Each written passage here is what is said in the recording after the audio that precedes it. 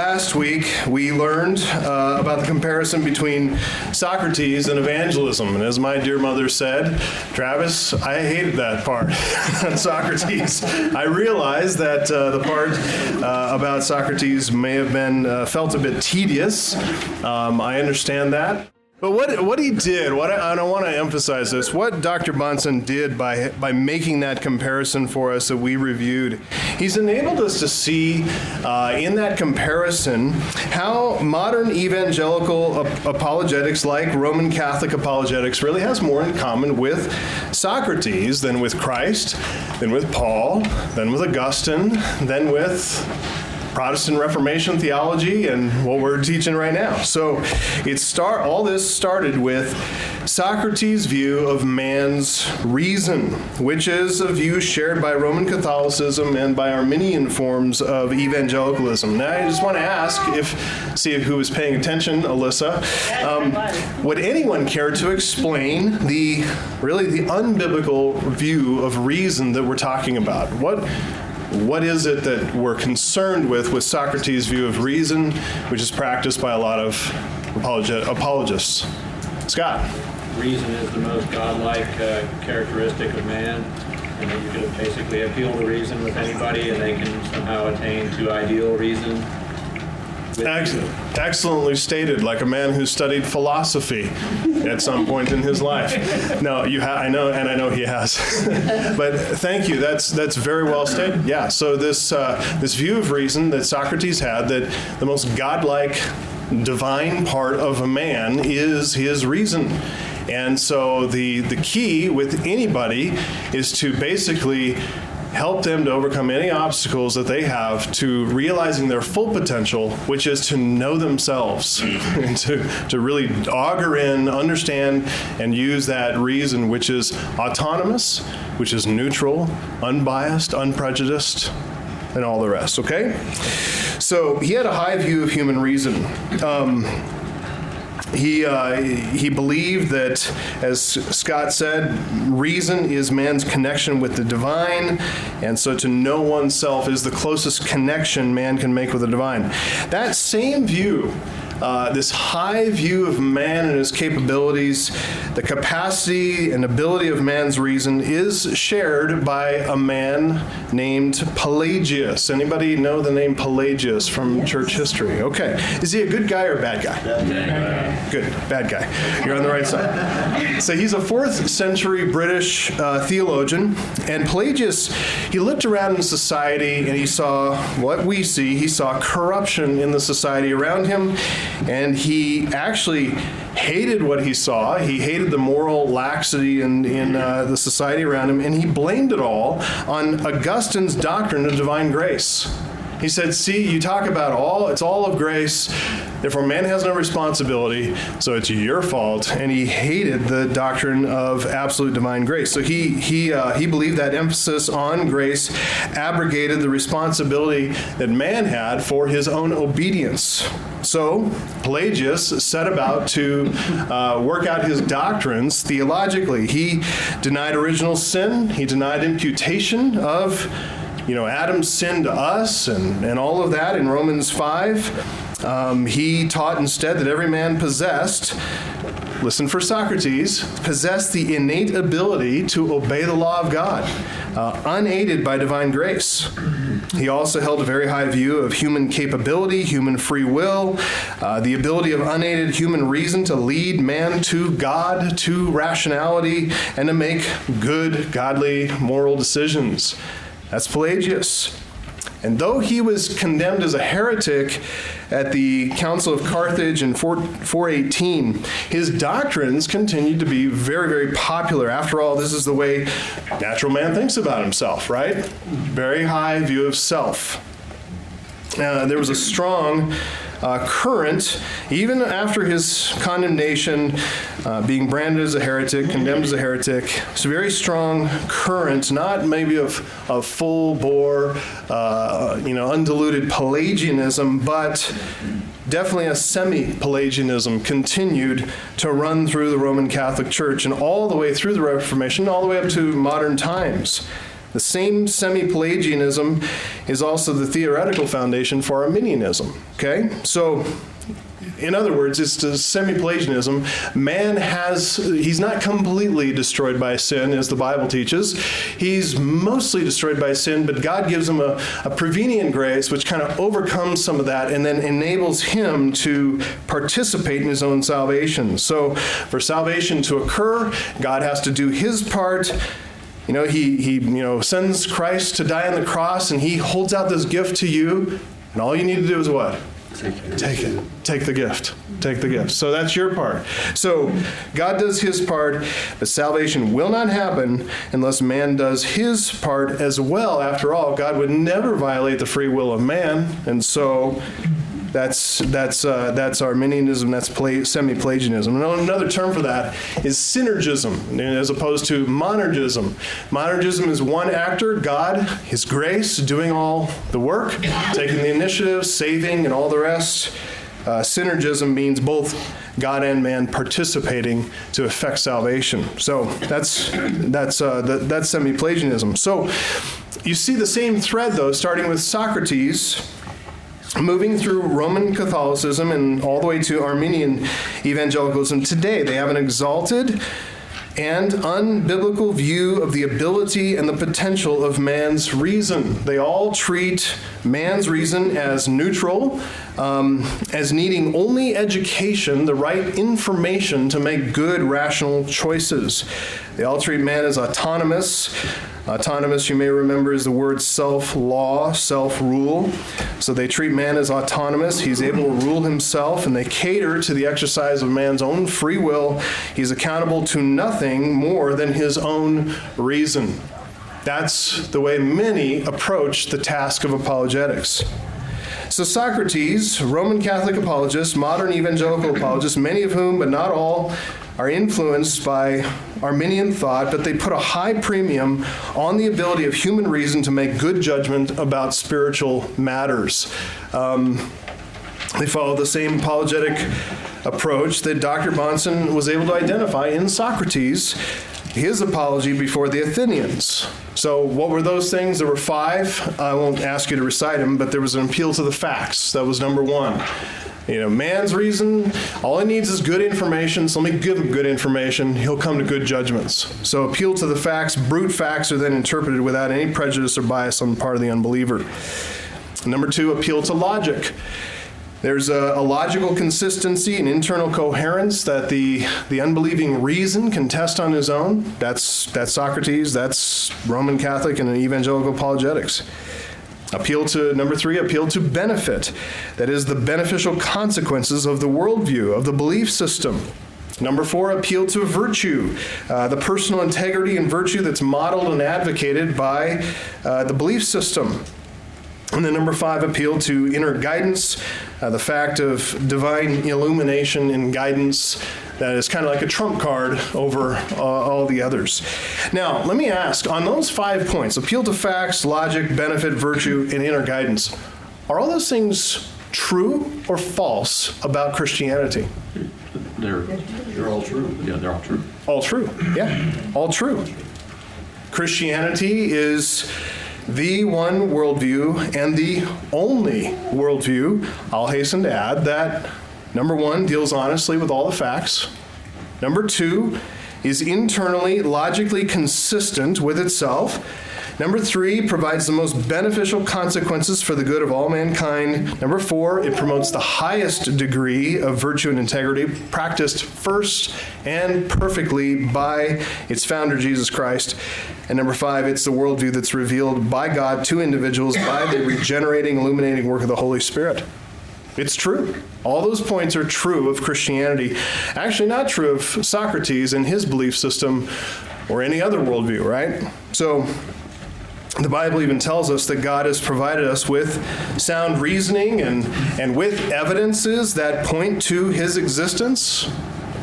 God is known through what's made. He's provided himself with the continual and universal witness of a general revelation. We saw that last time in Psalm 19. General revelation is continually speaking, though speaking without words, right? He's also revealed himself, God has, in special revelation, in Scripture, through the written Word of God in the Old and New Testaments. The resurrection itself, as I think has been demonstrated so well by Josh McDowell and Frank Morrison and many others, the resurrection is attested, as Acts 1:3 says, by many infallible proofs. So, there is evidence for Christianity. There are those 5 points: the facts, the logical consistency, benefit, virtue, divine illumination.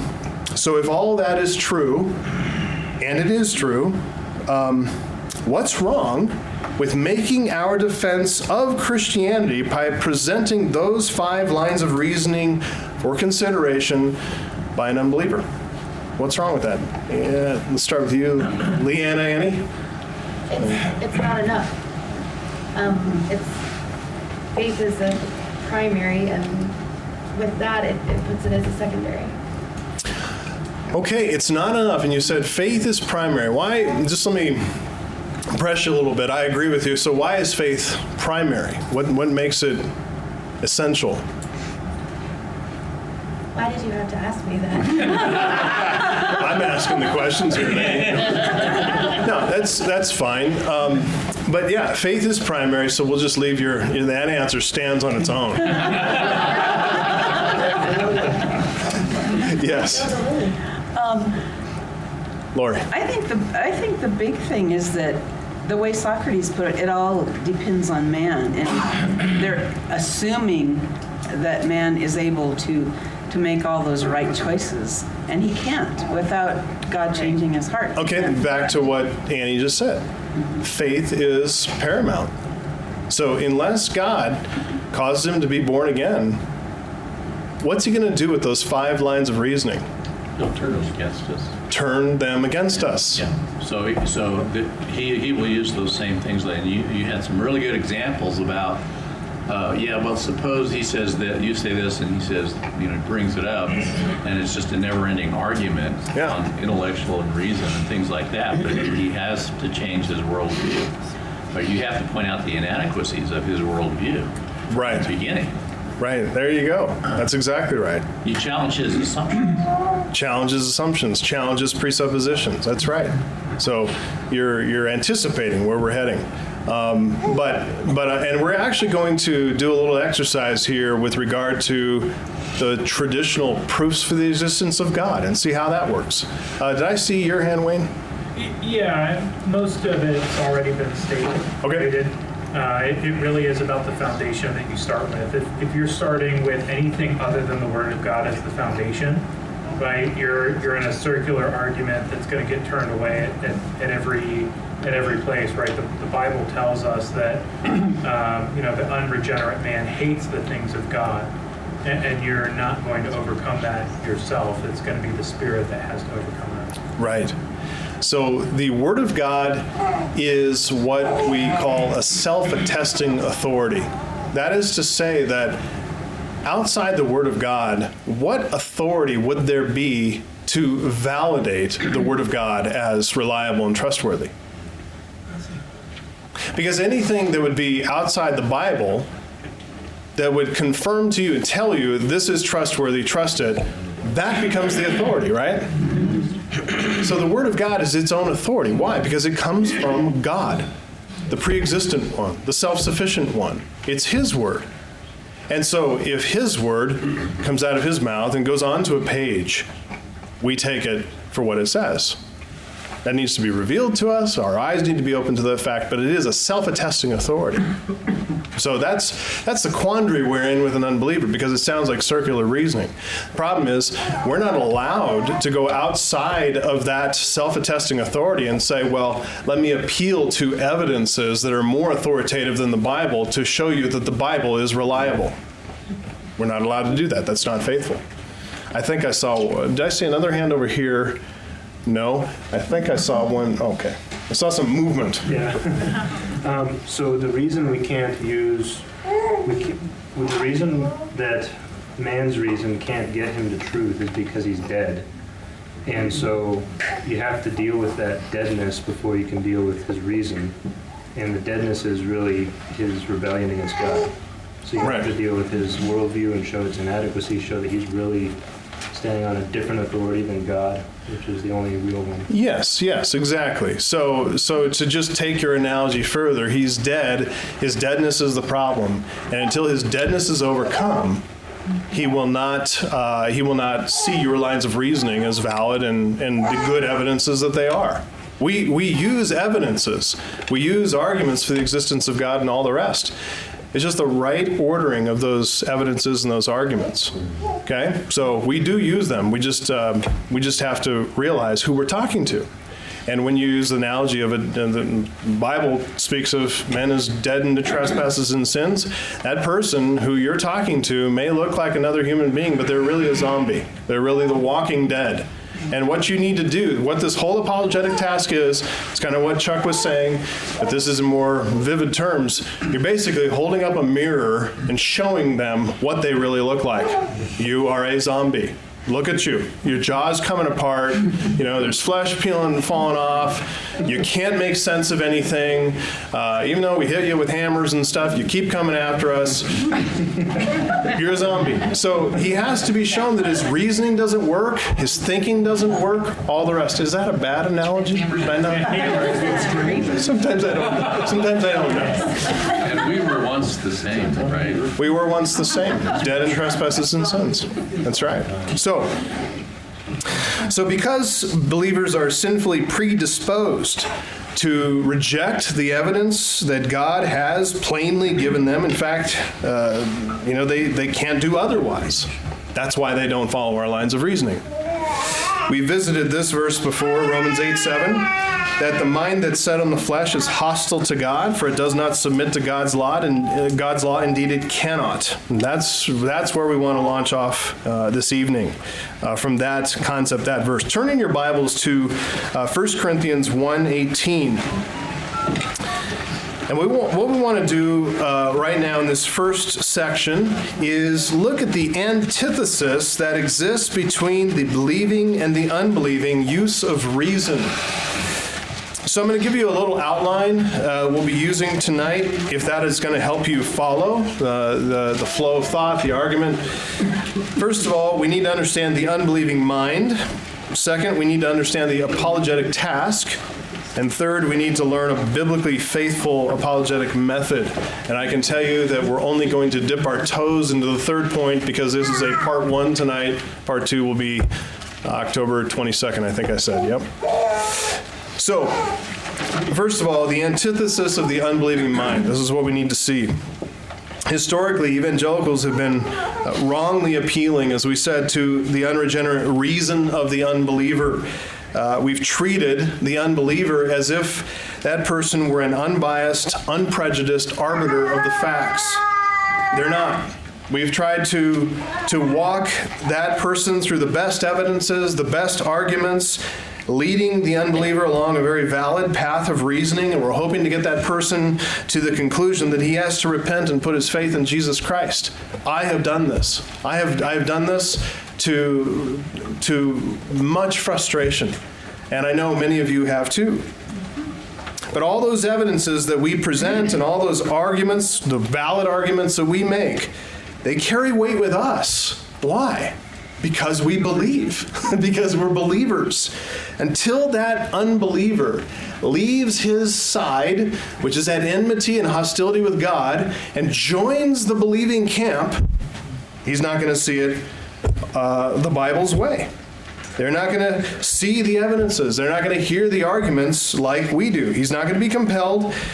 And since we've done nothing to ruffle his feathers, to shake his confidence in his autonomous use of reason, to hold up the mirror and say, hey, you're a zombie, look at you, he's going to just continue to be hardened in his unbelief. So in 1 Corinthians 1 and 2, Paul makes and expands on the same point that he made briefly in Romans 8:7. He writes in 1 Corinthians 1:18, for the word of the cross is foolishness. That is the word moria. That's moronic. It's moronic to the unbeliever, to those who are perishing. But to us who are being saved, it is the power of God.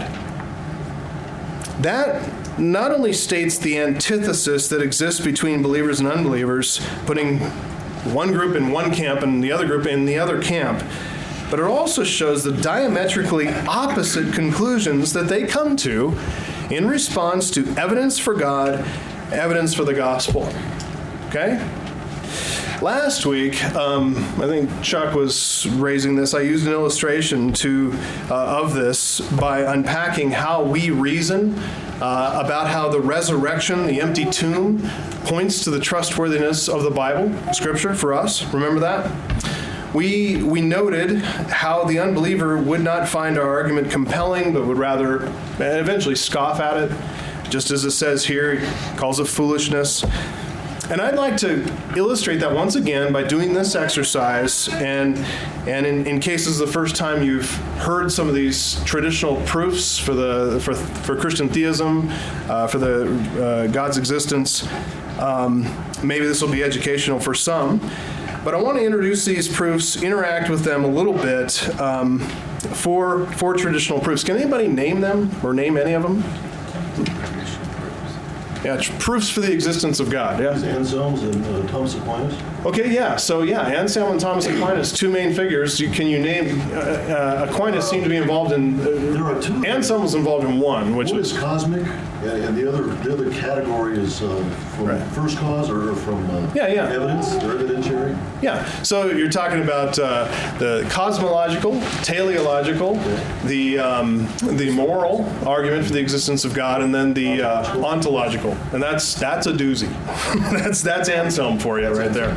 So the cosmological argument that for the existence of God, this is the argument from creation. The word cosmos is talking about the created order of the universe. This is Plato, Aristotle, and then Aquinas picked up on them. So it says basically this: since every effect has a cause, the universe must have a sufficient cause because an infinite chain of finite causes is impossible. Okay, therefore there must be a first cause which is uncaused, that is God. Right? Pretty simple argument. For me and you, we're like, right on. Makes sense. I want to ask you to do something a little devilish tonight. I want to see if you can play the devil's advocate and, thinking like an unbeliever, poke holes in that argument. Why does that not work to convince you to become a Christian? Yes? Well, the big one I hear a lot is that given enough time, any series of events will happen. Okay, but this isn't talking about a series of events necessarily. It's talking about basically every effect having a cause. Right. So, do we have an infinite regress? So the cause would be time itself, actually. Okay, time, the movement, motion between two fixed points, that can provide a sufficient reason for first cause. Okay, so who else would like to say, based on that argument right there, I'm not compelled to become a Christian? Josh. The one that I always hear is, well, then what caused God? And therefore, they think that means that it's the same. Okay, what caused God? That's a good one. I've heard that before too. Who else? Yeah. The one you'll always hear is, oh no, that's not right. Everybody knows the Big Bang Theory is the way it is. I think we have the Big Bang and then we have the universe. And God can cause that. Scientists have proven that. Okay, so that would basically assume the unbeliever is making the argument that I reject the eternality of a being, and I accept the eternality of matter, which has no intellect, no intelligence. So it's ludicrous, but people start saying that all the time these days. Basically, if you press the rationality of an unbeliever, it will eventually squeeze out to irrationality. That's what happens every single time. So let me tell you, here's the problem. What if the first cause isn't God? Yeah. What if the first cause is a bunch of gods, or a Klingon, or an intelligent pool of goo? What if that's the first cause? There's nothing in that argument that points necessarily to the Christian God of the Bible. Okay? It's just a proof for theism, not Christian theism. Here's the second one, teleological argument from design. What's that? Say that again. Teleological, T-E-L-E-O, and then logical. Teleological. This is the argument from design. This is teleos, which is a Greek word for end or purpose. This is Aquinas, and then Paley later on, William Paley. So since we can observe a hierarchy of designs from simple to complex, there must be a master designer, and there must be an intelligence that is God. William Paley made the famous analogy, you probably heard it before, of walking through a field and finding an abandoned watch, picks up the watch, never seen the watch before, but he can kind of pull it off and look at all the gears and the springs and everything and realize that all those different pieces, simple pieces, but all put together in a whole for a purpose, for it has a design. So the watchmaker, or the watch implies a watchmaker, right? So again, how can an unbeliever poke holes in the teleological proof? It doesn't end up in the Christian God again. Okay, same critique as the previous one. That doesn't end up in the Christian God. And adding the fact that things only appear purposeful to us, but maybe they're not. Maybe it's all just random chance, and we're kind of, because we're just of limited intelligence, it appears to us as purpose.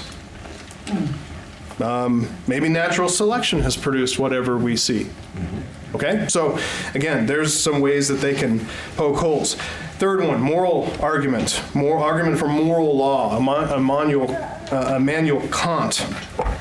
There's a universal moral law which requires a universal lawgiver who is absolutely good. Since the standard is good, so must the standard setter, the one who sets the standard. So, the deity with the greatest good is God. Again, as a Christian, I find that compelling, and I actually use that moral argumentation a lot. But why does that not compel an unbeliever to become a Christian? Scott and then Wayne. Am I wrong in thinking that C.S. Lewis argued that in Mere Christianity also? No, you're not wrong. If I remember correctly, he did as well. C.S. Lewis did a masterful job in unpacking a lot of these things. But there was still a latent Arminianism in his thinking as well. And there's that whole problem with the ransom theory of the atonement. Bad theology, C.S. Lewis. So don't follow C.S. Lewis. I believe he's a believer, but I think there was some argumentation that was more philosophical than Christian. So got to be careful sometimes there. But Wayne? When you apply the universal moral law, people also point out the wars and, that bad things happen to good people, and say, if all of us had the universal moral law, why is there murder? Why is there war? Why is, insert bad thinking? Exactly. So this comes back to the relativizing spirit of our age, and again, like I told you about that English teacher, very different from Chuck Fisher, who said the Bible is a bloody book. He would go back in the Old Testament and say, look at all the wars that God not only condoned, but commanded. He commanded genocide of entire peoples. What are you going to do with that? So is he moral? And some people say, no, God is the most immoral being in the universe. What happens to your moral argument now, So again, it's just them poking holes. It's not valid, but... Well, I've had a guy say that there isn't even really a universal law, that we are all kind of our own moral standard, right. And there are, obviously some measure of acceptable. So again, back to subjectivism, back to relativism, that we are all our own standards. It's back to, my own autonomous reason and my own autonomous thinking, accountability to self. I am my own morality. Why does that break down? Because nothing is wrong. Nothing would legitimately be wrong, right? Scotty. Basically, if they don't believe in a God, then there is no standard of law. There's no law. Exactly. So that goes back to the other things that we're talking about previous, they already don't believe in a God, so there's no law. Yeah, I think it was Dostoevsky that said, if as soon as you take out God, then it's basically a free-for-all morally. That's exactly right. So, last one. Here's our beloved Anselm, the ontological argument for the existence of God, the proof. It's the argument from being. That's what ontology is the study of being. Here's the statement from Anselm. God is that of which nothing greater can be thought. That's his proof. Good, huh? God is that of which nothing greater can be thought. And so since it is greater to exist in reality than only in the mind, God therefore must exist as a necessary being. Follow that? So here's premise A. Premise A, God is by definition a necessary being. Premise B, existence is logically necessary to the concept of a necessary being. Conclusion, therefore, since God is a necessary being, God must exist. Now, I can't deny the logic of it, but if you're an unbeliever, what is the weakness here? First, I can't understand what he's talking about. So, Wayne. Our reliance on matter, right? It's a lot easier for people to believe cellular weirdness in the gene pool than it is for them to believe something they can't observe. So, ontological argument without evidentiary basis, right? Our society just dismisses outright. Okay, good. Yeah, that's well stated. So because of the materialist bias in our land, in the Western world, we tend to reject anything that doesn't have, evidentiary basis, or there's no stuff to point to, right? So if it's here in the mind, it therefore doesn't really exist. And there's some reason to understand that, right? I mean, I can think of a unicorn. Does that mean unicorns exist? I can think of pink flying elephants. I can think of, a land where there's nothing but Doritos. I do think of that. But that doesn't mean that land exists. That doesn't mean any of that exists. Josh? Yeah, it's also the problem that you said with the first two, that it doesn't prove a Christian God. Because I actually had a professor in college who converted from an atheist to a theist because of the ontological argument. And he made me realize that there had to be a God during the year, he went from starting with as an atheist to a theist, but still rejected everything about Christianity because it just proves that there's something out there that Exactly. And then the unbelieving mind may be compelled. We tend to think if they move from atheism to theism, that's a step forward. No, it's just a lateral step. They've just moved from side to side because there's a whole country called India filled with theists. They're no closer to God than the most radical atheist of our time. Okay? So thank you for saying that. So I read about these four theistic proofs from an advocate who he advocates using these four proofs of God's existence in apologetics, but he makes this honest acknowledgement. Here's what he says. The four classical arguments or proofs for God's existence are not considered conclusive or compelling and should not be seen as definitive statements underpinning theistic belief. End quote. It's interesting he says that. He doesn't give the reasons why they are not convincing and compelling. And I wish he would have gone further, but he didn't. He just said that. He quotes Wayne Grudem, who also says, rightly, that these proofs cannot bring unbelievers to a saving faith, for that comes about through belief in the testimony of Scripture. Also true. After admitting that, the writer, though, rather surprisingly says these four proofs of God's existence, quote, might be seen as stepping stones or building blocks towards proof of God's existence, end quote. And what we're saying is No, they're not. And they cannot be used as stepping stones or building blocks moving from atheism to theism, from theism to monotheism, from monotheism to Christian monotheism, from Christian monotheism to the crisis point of the Great Leap of Faith, Soren Kierkegaard, where the unbeliever embraces Jesus Christ as Savior and Lord by diving into the unknown. That is not what we're doing here. His reason is faulty. So these are not building blocks, they're not stepping stones. Did you have your hand raised? Yeah, I was just going to say that I agree with what you're saying there. It seems to me that some of these arguments can be used to crack their worldview, which holds no water. It doesn't prove the Bible, it doesn't do any of that, but it also says that your concept, whatever you imagine, it has no basis either. And that doesn't win them to Christ. It just seems to get them to where they have to say, you can't sit there smugly satisfied. You're putting your finger exactly on the presuppositional method. That's exactly what we're doing. And we're taking these theistic proofs even and using them in a different way. Yeah. Instead of a direct evidence, a line of reasoning to put before the unbeliever and say, hey, consider this, and wouldn't you like to become a Christian? Mm-hmm. We're actually going to use, say, the moral argument. And we're going to turn his unbelieving worldview in on itself and say, explain to me. I understand where my moral sense comes from and why I do what I do and don't do what I don't do. There's a theology that explains all of that. There's a God who commands my ethics. What about you?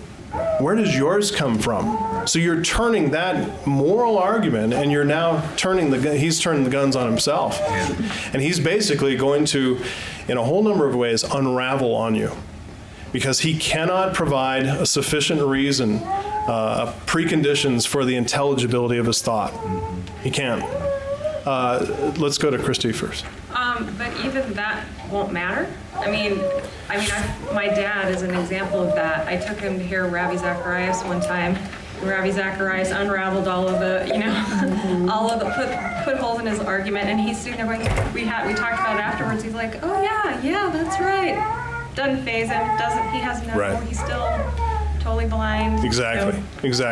And the only thing that really will save him are not necessarily apologetic arguments or the indirect argument, or the transcendental argument for the existence of God, or trying to help deconstruct his worldview. That's not going to save him. What's going to save him is the gospel. So we have to be about the work of the gospel and giving them law and gospel. That's why we did that whole video series, right? Because we need to get them the truth. That's going to save them. But this on its own, what are we doing here with apologetics? Defending the faith. We're giving a reason for the hope that's within us.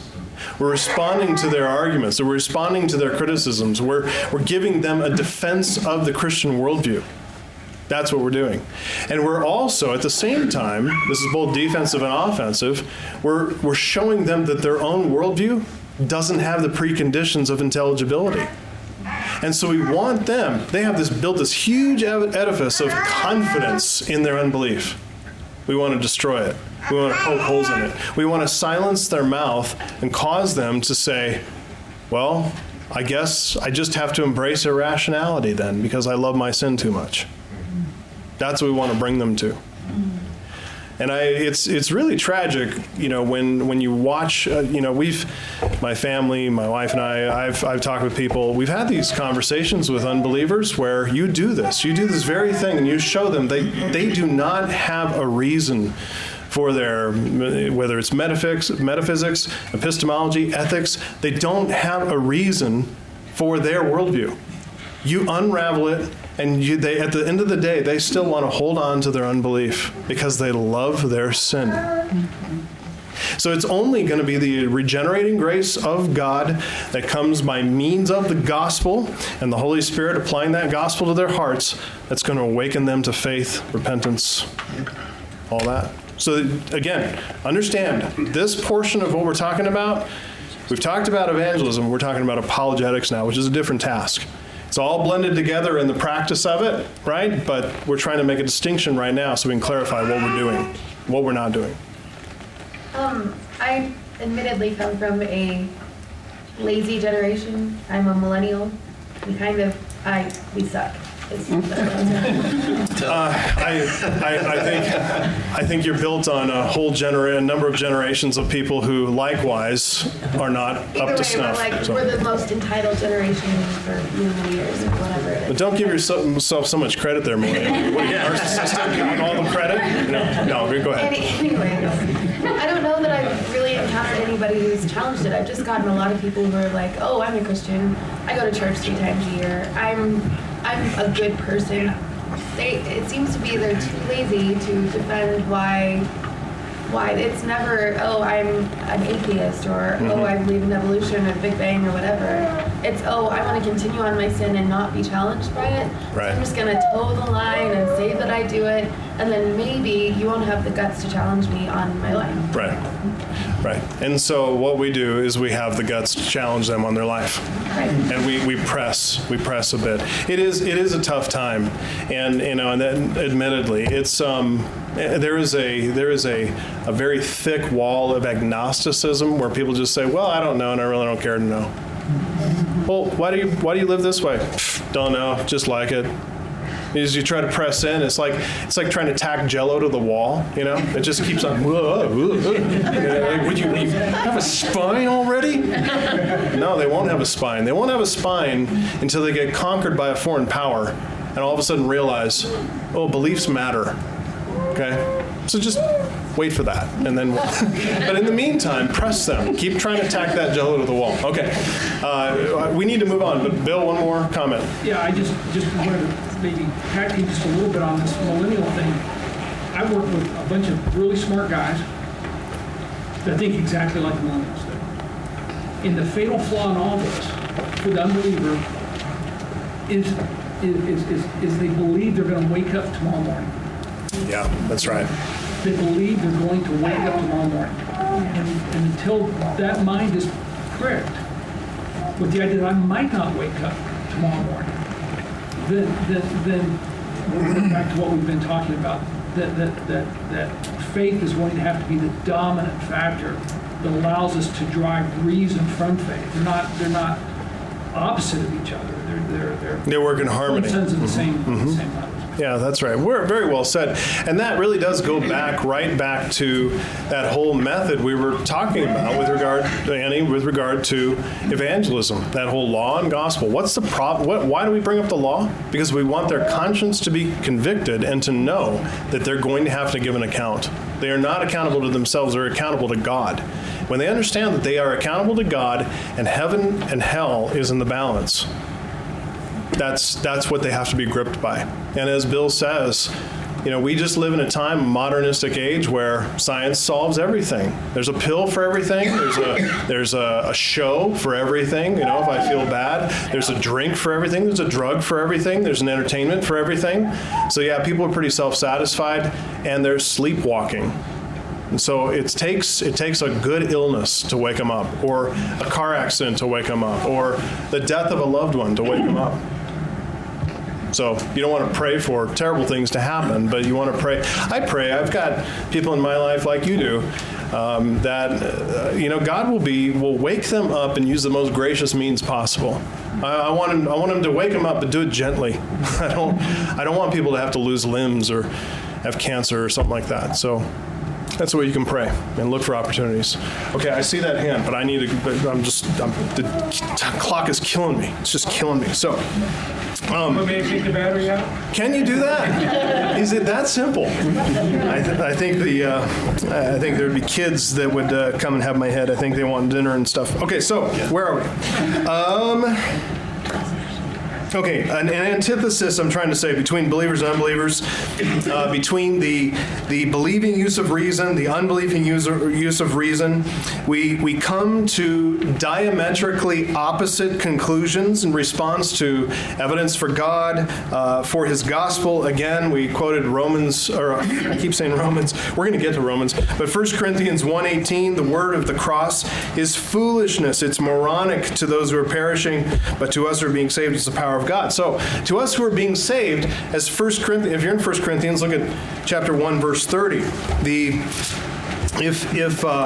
For us who are being saved, the plan of divine salvation is nothing short of the very wisdom from God. and righteousness, sanctification, redemption. We marvel at this plan of God. We marvel at what he's done and how he's done it. But for the unbeliever, because they remain at enmity with God, they remain fixed in their rebellion. Because their foolish hearts are darkened, they're going to be unmoved by evidences. Their reason just remains in service to their own rebellion against God. Why is that? Are they being honest when we present them with good evidences and sound arguments? What do you think? Are they being honest or not? According to their nature. Yes and no, isn't it? It's a bit of both. On the one hand, unbelievers cannot understand what we're telling them. Okay? I've used the analogy before with one of my kids who was not yet a Christian, trying to explain the gospel, explain how marvelous this is, this wisdom from God, and this child of mine said, I'm just not seeing it. I can't see it. And I said, it's kind of like I'm looking at a beautiful sunset over the mountains, and I'm trying to describe to you this beauty, and you can only see it in black and white. And I said, strike that? You have no eyes. You can't even see anything. That's the problem. And I'm trying to explain this to you who've never seen anything in your life. Lights have to be turned on. So they can't understand what we're telling them because the truths of which we speak are revealed to a regenerate, believing heart. Look over at 1 Corinthians 2:14. It says there, the natural person does not accept the things of the Spirit of God, for they are folly to him. That's again the same word, foolishness. And he's not able to understand them because they're spiritually discerned. Okay? They need to be not a natural man, but a spiritual man. They need to be born again. So, on the one hand, unbelievers are honestly perplexed by us and how we find certain evidences so compelling, why certain arguments seem so reasonable to us, why God seems so magnificent and glorious to us. They find them moronic. They find this whole thing ludicrous, okay? On the other hand, are they being really honest? No. Unbelievers are a bit squirrely about their predisposition toward sinful, or toward God and toward his truth. They prefer unbelief. They prefer their unbelieving worldview because they love their sin. Okay? Turn to Romans 1:18. Romans 1:18. And while you're turning there, I'll just remind you of what Jesus said, John 3:19. He said, this is the judgment, that light has come into the world, and people love the darkness rather than the light. Why? Because their deeds were evil. Exactly. Deep down inside, in their heart of hearts where no one but God can see, unbelievers are quite happy and content in their sin. They maintain a firm grasp on their unbelief because to let it go means they've got to reckon with God. Mm-hmm. So they hold on, they clutch firmly, tightly on that unbelief because they're born with that predisposition against God, against his truth. They're bent toward rebellion, and all of that in the face of all evidence to the contrary. Everything in their world, including they themselves, the law of God written on their hearts, their consciences, everything in their world, that in all their awareness points in exactly the opposite direction, that God is. Look at Romans 1:18. For the wrath of God is revealed from heaven against all ungodliness and unrighteousness of men. Why? Because they suppress the truth in unrighteousness. For what can be known about God is plain to them, because God has shown it to them. For his invisible attributes, namely his eternal power and divine nature, have been clearly perceived ever since the creation of the world in the things that have been made, so that they're without excuse. Okay? So the truth about God, according to Romans 1, is plain. It's clearly perceived, but instead of bowing the knee in repentance and faith, instead of bowing humbly before God in worship and gratitude, how does the unbeliever respond? Holding down the truth. It's not real. It doesn't exist. I don't see that. That's how they respond. So are they honest? Well, yeah, perplexed, sure, but not really honest. They know this God whom they're rejecting, and that's why I say there are no true atheists. They're just those who are rebellious Christian theists. who keep on holding down the truth that they know. And the atheist is the one who's been able to build on top of that all these arguments to the contrary and uses reason in a rebellious and unbelieving way. So the arguments, general revelation, which is what Romans 1 is talking about. General revelation serves the interests of the gospel by rendering the unbeliever without excuse. That's what it says there, so that they're without excuse. Unbelieving, general revelation, you understand what I'm saying when I say general revelation, right? Creation, conscience, everything that God has made. Psalm 19, 1-6, that's all general revelation. All of that, in contrast to Roman Catholic theology that says that's natural theology that the unbelieving reason can then build on and reason himself to God. It's not true. What Psalm 19, 1-6 says, what Romans 1 says, is that general revelation is not natural theology. It is revelation of God in a general, universal way. And all that does is render the unbeliever without excuse. That's its purpose, is to drive the unbeliever to Christ. Okay? So, same evidences that deepen our convictions about Christian truth. That unbeliever is never satisfied with those evidences. Arguments that are compelling to us, the unbeliever finds wholly uncompelling, full of holes, because his heart is unregenerate, his reason remains unregenerate, and he will not be convinced. The unbeliever's reason, informed by his unbelief, he assumes himself as his authority. He remains fixed in his rebellion against God. And so the unbeliever's reason will always and only carry him away from God rather than toward him. That's why we talked about going from atheism to theism. It's not a forward move, it's a lateral move. Sometimes it could even be a backward move, because now he thinks he's really found it. He's really hardened his heart even further. So he will always reason in rebellion no matter what evidences you put in front of him. So until an unbeliever is born again by divine grace, his reason is restored to him because it's anchored into the bedrock of Christian truth and faith. He'll never reason his way to Christ. So, question I ended with last time. Then are we at an impasse? Are we able to engage an unbeliever in apologetics, making a defense for the faith that engages an unbeliever's reason? Or must we bypass the unbeliever's reason and just preach the gospel, refuse to dialogue, refuse to try to persuade? What are your thoughts about that? Scott? It feels like all I have is to pray for them more than anything else, that no argument's going to get through. I have to pray that God regenerate them. Okay. Or call them first. But that's just doing that and not presenting the gospel is not obeying God's commands. So I have to do both. But it feels like the most effective thing I can do is pray. Yeah. We, in any of this, we face an absolutely impossible task. If it's up to us to convert the heart, it ain't going to get done, right? It's got to be God. So, I totally am with you on the prime importance of prayer. We have to pray because only God can do the impossible, regenerate the heart. At the same time, like you, but there are commands, So God doesn't just do it by kind of turning on a light. He uses means to his ends. We're the means of bringing the gospel, Romans 10, right? Okay, so I saw a number of hands. Keep those hands up. Let me see, because I can't remember. So who was first? No, let's start it. Let's go to this side over here, Wayne. Alyssa was first. Was she? Yes. Okay. Agreed. Yeah. Go ahead, Alyssa. I didn't know that. All right. So now I'm awkward. Now you're awkward?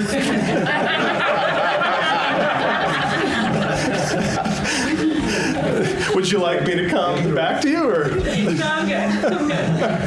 I think you were hitting on a lot of what I was going to say, but we are called to be ready to give an answer, and when we have to explain to somebody why we believe something, it reveals what we really believe, because either we're able to explain it or we're not. And so we need to study, we need to be ready to give those answers, but we also need to realize that it's as long as we're being faithful in obeying God and believing what He says is true, it's not our responsibility what they do with that information, and we shouldn't engage in an argument with them. Okay, good. Yeah, thank you. I think it's a balance of those two things, and of course prayer. But yeah, we actually raised this way back in the murky past about why we do this task of apologetics, and a lot of it had to do with its strengthening effect on us. As we go up against unbelieving worldviews and have to defend the faith, it causes us to have to go study to see, why do we believe what we believe again? Oh, yeah. Or, boy, I didn't know that. I didn't realize that. That has a massive strength. All those theistic proofs for the existence of God, they bolster our faith, don't they? I mean, regardless of what they do to the unbeliever, they strengthen us. It's a good thing. So now, Wayne, would you like to go? Yeah. So I have never had a gospel conversation with anybody where they accepted the presuppositional basis without even a single question, right? There's almost always going to be a handful of questions, the what-if objections, and I'm not saying that you should necessarily get dragged onto their foundation, right? Your objection or objective is to turn it back to the basis of the gospel as rooted in the Scripture. However, we are also commanded to be ready to give a defense, right? And that be ready to give a defense is because of the acknowledgement that the human mind is going to ask about human things. So we have to be able to address them, even if our intent is to get them back to that presuppositional basis of the gospel. Good. Yeah. So maybe a way, if I was to shorten that down, is to say that God uses means, us, to bring the gospel. Prayer, gospel, defending the faith, explaining the faith, answering the unbelievers' questions, helping them to examine their presuppositions, helping them to see the flaws in their worldview. And all that. I would add one more note. From learning with Russ Brewer on the Front Range Bible Fellowship, one of the points that he made that I really hadn't sat down and thought, but it makes sense when you think about it. He really encouraged everyone in the evangelism and apologetics class to go through a series of questions about what you think about God, right? It's one thing to know the verses, but people expect a genuine experience, your ability to talk to your own experience about how you've experienced God's attributes in your life. Yeah, that's good. It's some will call it the power of personal testimony. Yeah, it's good. It's a good part of it. I see your hand, Maggie. Let's come real quick. Go to Karen and then Chuck and then Maggie. Yeah. Karen first. Well, Romans 10:14. How then will they call on him in whom they have not believed? And how are they to believe in him in whom they have never heard? And how are they to hear without someone preaching? So at the very basic, they need to hear before they can believe. Them's our marching orders, right? Yeah, good. Thank you. Romans 10. Chuck. It seems to me, just from the comments I've heard, we're balancing the two things. One is the call, excuse me, not the call, but the command to evangelize, and then the other is the Romans 1:16, that an understanding of the power of God is the gospel for salvation. Right. Those two things. Mm-hmm, mm-hmm. And I think also what we need to do, and this is our second point, we need to clarify the apologetic task. So what are we doing actually when we're trying to do apologetics? Yeah, Maggie. Oh, I was just going to say that I think when we think about our testimonies and coming to know the Lord and know about Him, we put feet on that and we're saying, well, that person told me about the truth, about the gospel. And that was an act of God. I mean, that was what God was doing in my life.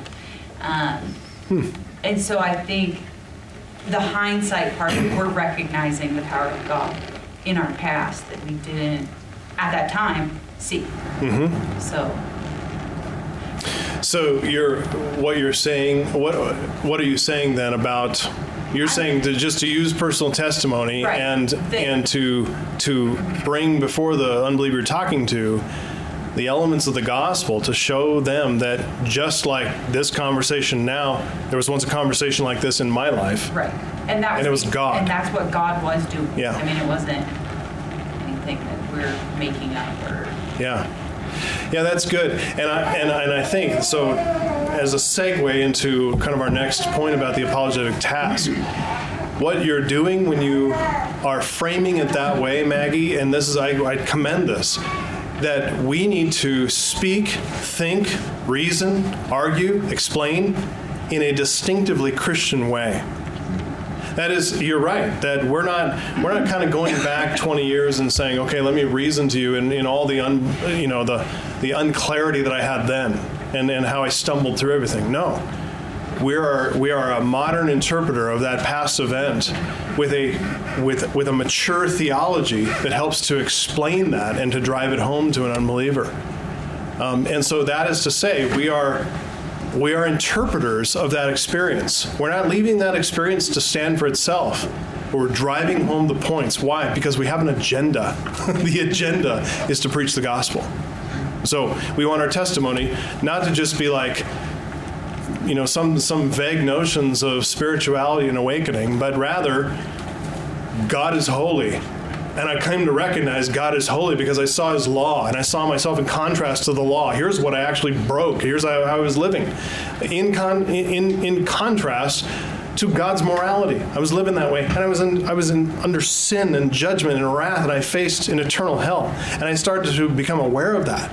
And then God introduced me through the gospel to Jesus Christ, the perfect one, who ransomed me from death by his work on the cross. So we just walked through the gospel, and even though we would have never said that 20 years ago that way, because we didn't have the theology to explain it, we think and reason and speak and even share our personal testimony as mature Christians. Because I think in the moment we're thinking that we're coming up with something. We're discovering truth, but looking back, we didn't discover much. God is working on our hearts at that moment and changing them. So. That's right. Good. Thank you. So we've understood some more about the unbelieving mind. There's going to be plenty of this to unpack in the future. We've talked about the antithesis between the believing and the unbelieving use of reason. Now let's try to understand the nature of the apologetic task a bit more clearly. So this is number 2, the nature of the apologetic task. First, we were asking the question, so are we at an impasse? What do we do when our reason and the unbeliever's reason are in totally different tracks? Ours is anchored into faith and reasons from a foundation of faith. The unbeliever reasons out of his unbelief. Are we then at an impasse? Are we talking past each other and all that? No, and we'll kind of unpack this as best we can, not just tonight, but next week as well.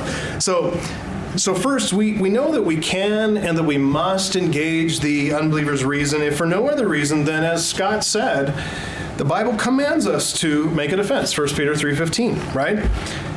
When we look for examples in the Bible, we find some really helpful descriptions recorded in the book of Acts. If you would just turn real quickly to Acts 17. And joining Paul here in Acts 17 on his second missionary journey. Paul's first missionary journey was predominantly in southern Galatia, which is southern Asia Minor. And it's an area that had a very strong Jewish presence and influence. And that's why we find the letter to the Galatians dealing with the Judaizer problem.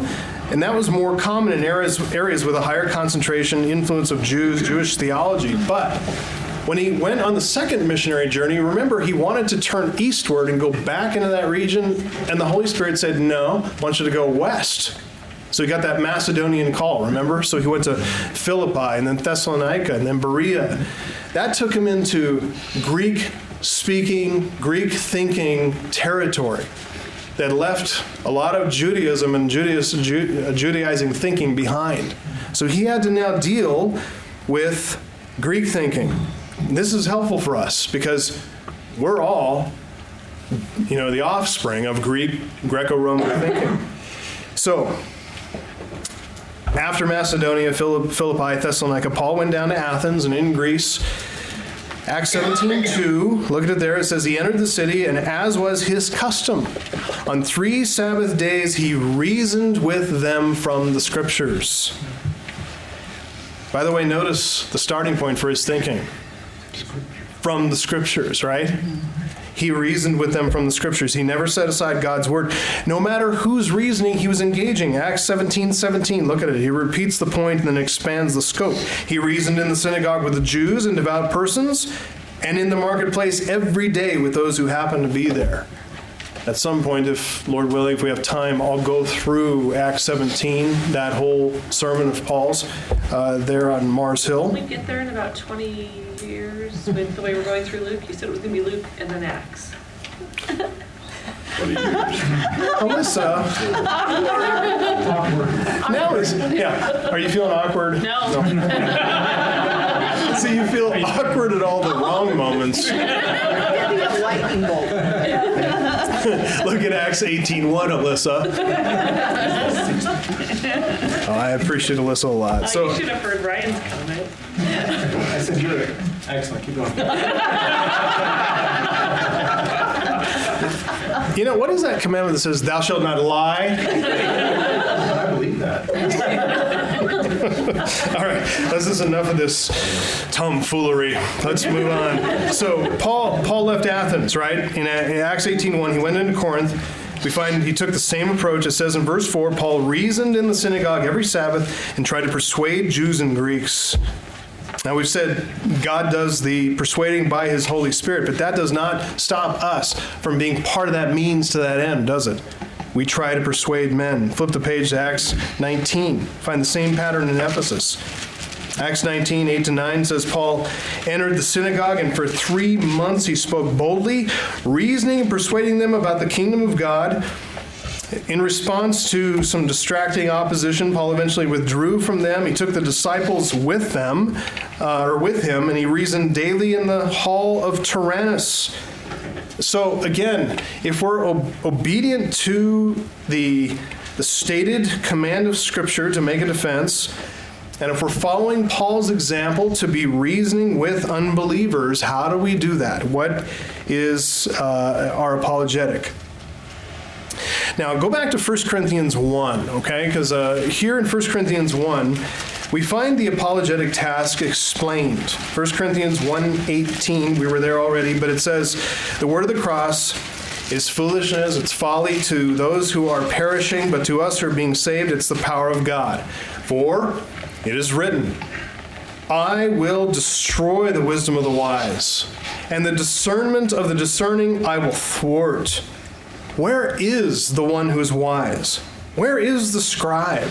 Where is the debater of this age? Has not God made foolish the wisdom of the world? That term, wisdom of the world, encompasses every non-Christian worldview. All of it is the wisdom of the world. Every non-Christian worldview is right there. And God has made it foolish. If you get the sense here in 1 Corinthians 1 that Paul is basically taunting the wise, the scribes, the debaters of this age. And by the way, this is an age that's much closer than ours is to Platonic and Aristotelian philosophy. That's exactly what Paul is doing. He's taunting them. In our evangelism, in our defense of the faith, we must be distinctly and unapologetically Christian. Cornelius Van Til, he gives us this definition of apologetics. He says, quote, apologetics is the vindication of the Christian, I like that. I'm going to preach it that way one day. That sounds good. So, no, it doesn't. Lee's laughing at me. Okay, so here I'm going to start over.